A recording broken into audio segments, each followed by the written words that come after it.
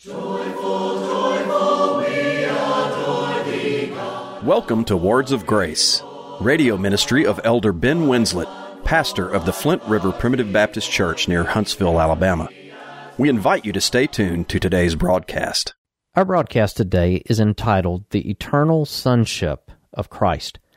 Well, as you can imagine, our broadcast today is going to be devoted to a very crucial doctrine to Christians, the eternal sonship of our Lord and Savior, Jesus Christ. As we begin, we acknowledge that this is a subject about which many books have been written, and we have but a 29-minute window to explore this doctrine with you today. So suffice it to say, much more could be said than what we'll have time to get across to you on the broadcast today. But this is a very important subject. As you'll see today, it is a crucial subject to Christianity, to the church. It ought to be an important subject to us. But unfortunately, it's a subject that many are deficient in as it regards to their understanding of it today. If you ask Christians to articulate what it means that Jesus is the eternal Son of God, they probably don't know. Now, they can tell you about their favorite sports team. They can tell you about the latest television shows that are popular, the latest blockbuster movies that everyone's going to see, and they'll be able to argue with you for hours about politics. But if you ask them what's the difference in, let's say, homoousios or homoiousios, if you ask them what Christ's eternal sonship means, if you ask them about how we know that Jesus is divine, that Jesus is deity, I'm afraid in our present day and age, you're not going to receive a whole lot of detailed answers to that if you ask your average church member. What's very unfortunate is I have this nagging thought in the back of my mind that if we were to ask preachers, ordained ministers and pastors of churches in today's time, they wouldn't know the answer to that question either. But this would be the topic that more Christians would rush to defend and affirm if they understood how important that it is. What our intention is today is to open with the history of this debate, because church, as it is in 2023, doesn't exist in a vacuum. We didn't just appear. Christianity wasn't invented with you. It wasn't invented with me. It wasn't invented with our grandparents.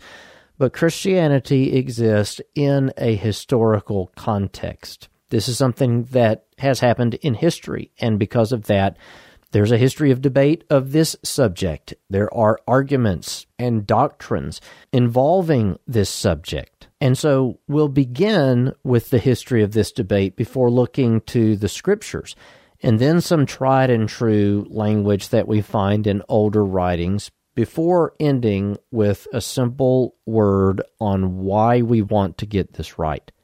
So the first thing we want to do today is to consider the history behind the debate of the eternal sonship of Christ.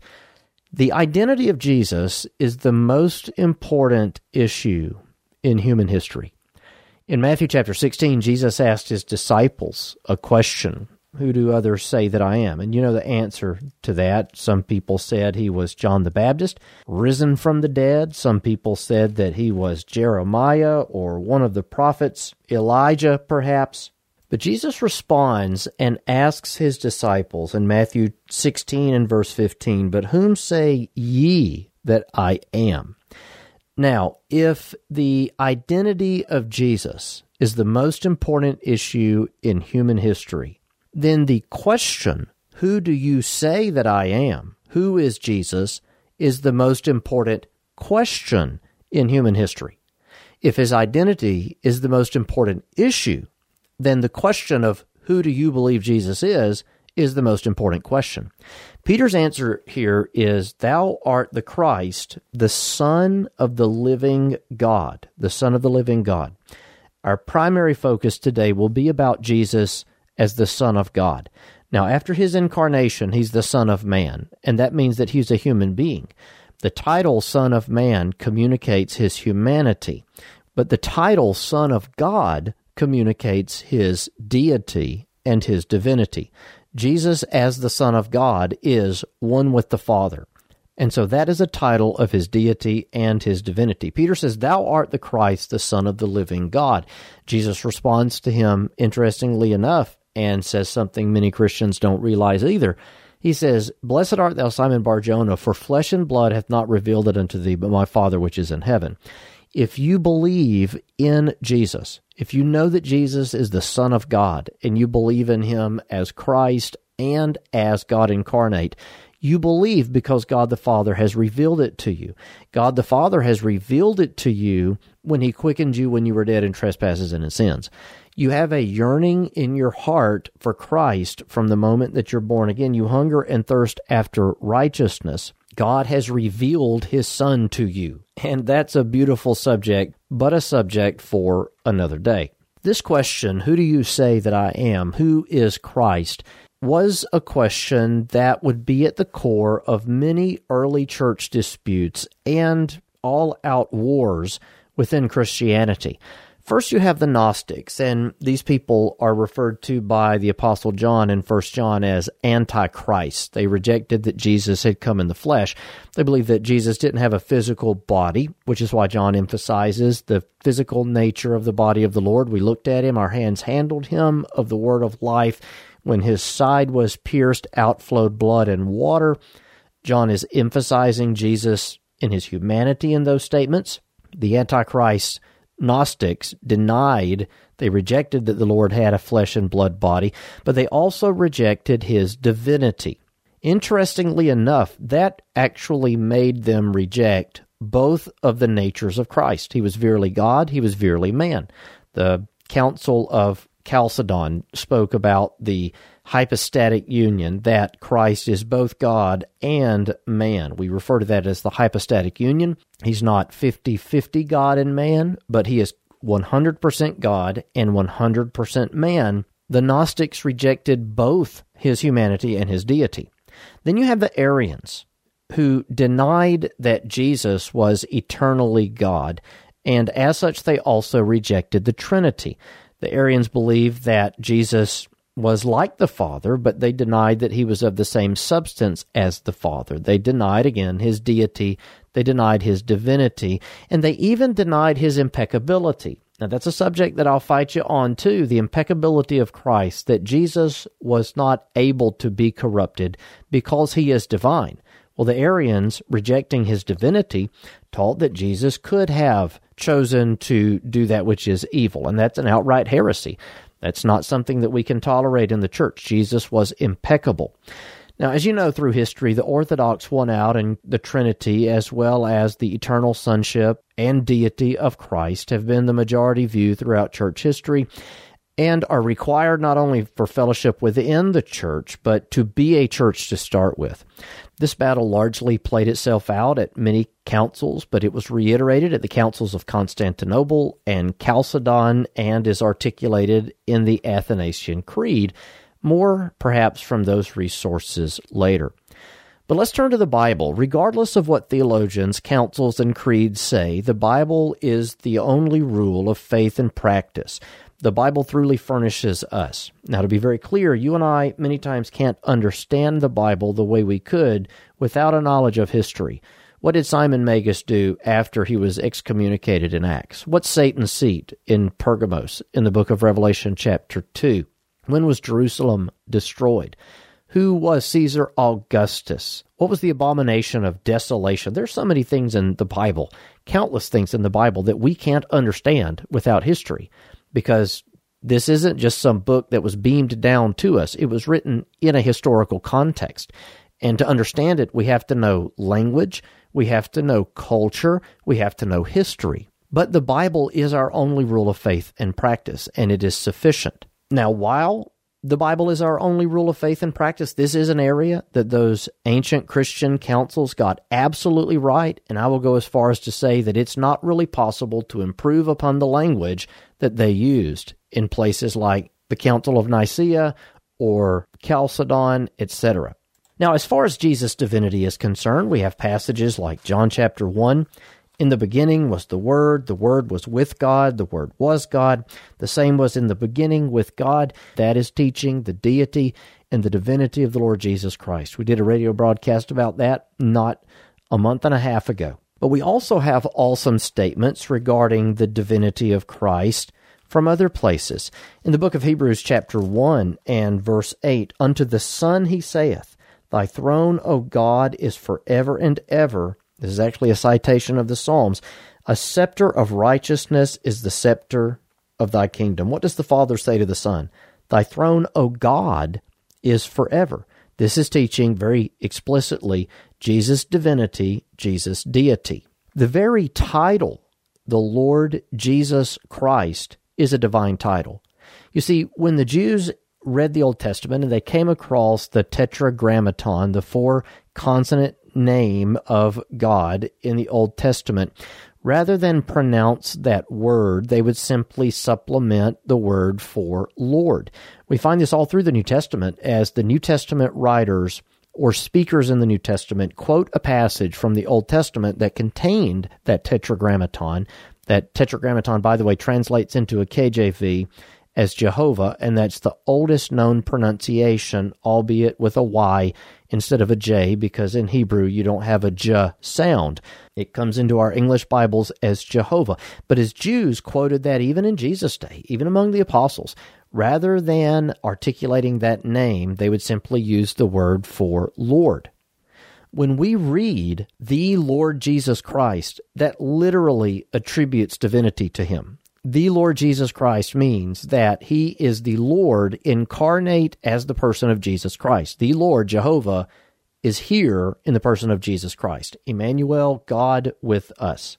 As he said in John chapter 8, before Abraham was, I am. Christ is God incarnate. The Lord Jesus Christ communicates his deity. It communicates his divinity.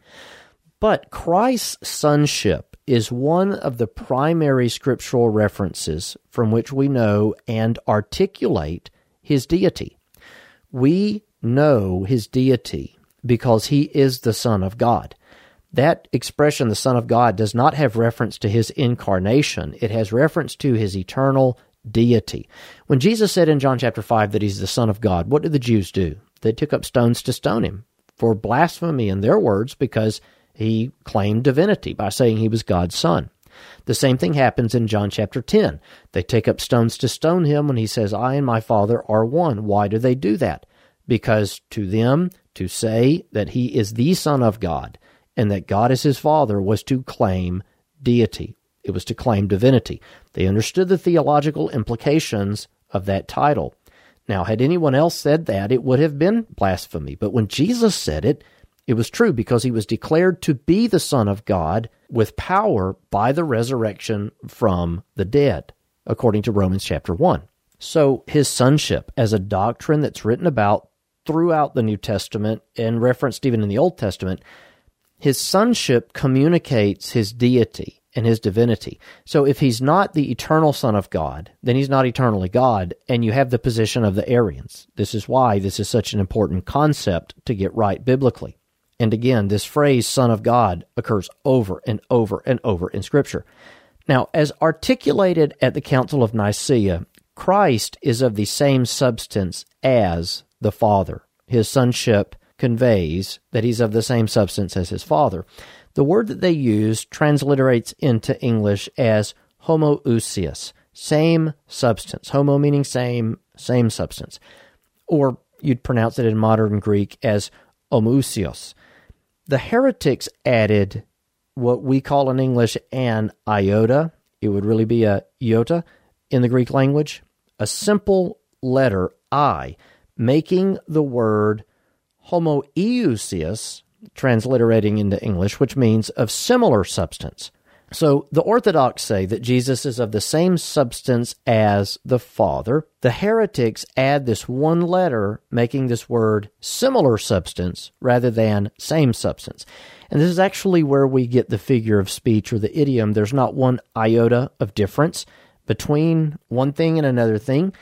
There's not one iota of difference between the Son and the Father in their nature. Now, the Father and the Son are two different persons of the Godhead. The Godhead is the Father, the Son, and the Holy Ghost. But as far as nature and substance and essence, they are verily God. The Father is God, the Son is God, the Holy Spirit is God. There's not one iota of difference between the natures of the Father and the Son. Now, as we've already said, one constant title of Jesus in the Bible is the Son of God. We saw that in Matthew. Let's do a little bit of reasoning. Jesus says, I am the Son of God. Now, I, Ben Winslett, along with every other person that's ever been born, is the son of someone. As a son, I am of the same substance as my Father, that is to say, flesh. I am of the same essence and nature as my Father, which in Adam is sin. And so because I'm born of my Father, I have the same nature that he has. I am a sinner. This is why another birth is necessary for me to be saved and to be with God in glory. I have to have a birth from above, to be born again, to be born of God, to be regenerated or quickened. I am of the same essence and substance and nature, etc., as my Father, because I'm his son. Everything we get physically, we get from our parents. We understand that genetically through our DNA in today's scientific world. What is God communicating to us? What does Christ communicate to us by this language that he's the Son of God that we find both in the Old and New Testaments? I say in the Old Testament. Remember Psalm 2, kiss the Son, lest he be angry. Remember the likeness of the fourth person in the fiery furnace that looked as the Son of God. Remember all the references in the New Testament to Christ being God's Son. What is God communicating to us by this language that we find both in the Old and the New Testament regarding Christ being the Son of God? Christ is the Son of God, and as such, he is of the same substance as his Father. Again, homoousios, same substance. From all the way back at the Council of Nicaea, this has been hammered out, and that is the correct biblical position based upon what the Word of God says. Christ, being the Son of the Father, is of the same substance as his Father. And what is that? What nature is that? What essence is that? Well, deity and divinity. Just as much as I'm a son of my Father, who's a son of Adam, and we are sinners, Jesus is God's Son, and being God's Son, he's of the same nature as his Father, and his Father is God. His Father is God the Father, deity, divinity. He's of the same essence and nature as his Father. So what are the implications of that? This is taking you through the reasoning of theologians in church history. What are the implications of Jesus being the Son of his Father of the same essence and substance and nature as his Father in glory? Jesus is co-eternal with the Father. If he's of the same substance as the Father, because he's the Son of the Father, he's co-eternal with his Father because his Father is from everlasting to everlasting God. Psalm 90 and verse 2, from everlasting to everlasting thou art God. So being the Son of God means that he's co-eternal with the Father. From everlasting to everlasting, Jesus has been deity and divinity. Also, being of the same substance, the same nature as the Father, Jesus is co-equal with the Father because there's none greater than God. Hebrews 6:13 makes that point, because God could swear by none greater because there is none greater. He swore by himself as he swore to Abraham, saying, I will bless thee, and in multiplying I will multiply thee. God could swear by none greater because there is none greater. If Jesus is of the same substance as the Father, then there is none greater than Jesus, making Jesus co-equal with the Father. Now, those words co-eternal and co-equal are so very important because there are people in today's time that are orthodox on many points that teach that Jesus is eternally subordinate to the Father. But remember, same substance means co-equal. He's co-eternal, he's co-equal, because unlike human beings, which do have some sort of hierarchy, especially in a patriarchal system, we're talking about the nature of God here. So Jesus, being the Son of God, is co-eternal and co-equal because God is from everlasting to everlasting, and there is none greater than God. So as long as eternity has existed, which is by definition for eternity, the Father and the Son have existed in this relationship that we know that they have between the Father and the Son. The Son is of the same essence as the Father.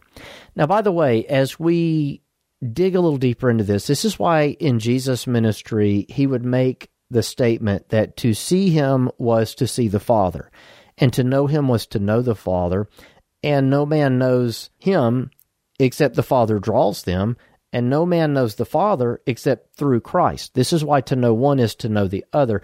If you have seen Christ, Jesus says to his disciples, then you have seen the Father, if you have seen him. Why? Because they're of the same substance, because they're of the same essence. That substance, that essence being divinity and deity.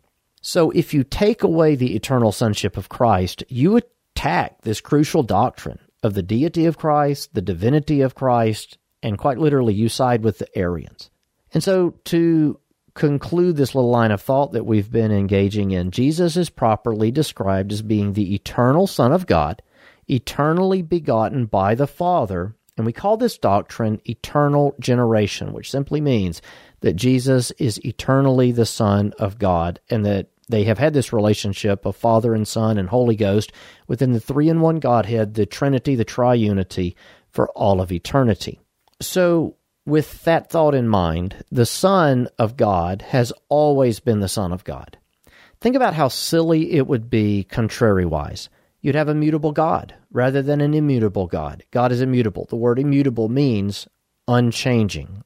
The words mutate or mutant refer to changes, and generally changes for the worse.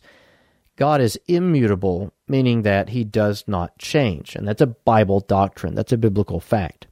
You'd have a change in the unchanging three-in-one God if Jesus were not eternally God's Son, but became God's Son at incarnation or at some other point. God the Father would not have been God the Father for eternity if those who deny eternal sonship were correct, and God the Son would not have been God the Son for eternity past. How bizarre of a view is that those who deny the eternal sonship of Christ would have God the Father becoming God the Father at the conception of Christ.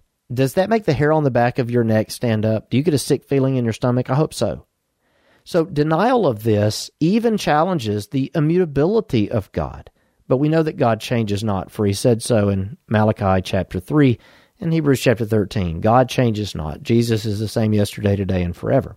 Now, if you'll notice, rather than Jesus becoming God's Son at incarnation, the Bible says that God sent his Son, not that God sent something or some part of himself that became his Son, but that God literally sent his Son, which again is co-equal and co-eternal with God the Father.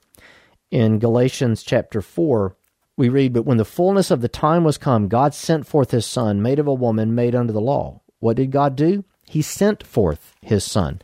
In the book of 1 John, chapter 4, verses 9 and 10, we find two great statements concerning God sending his Son into the world.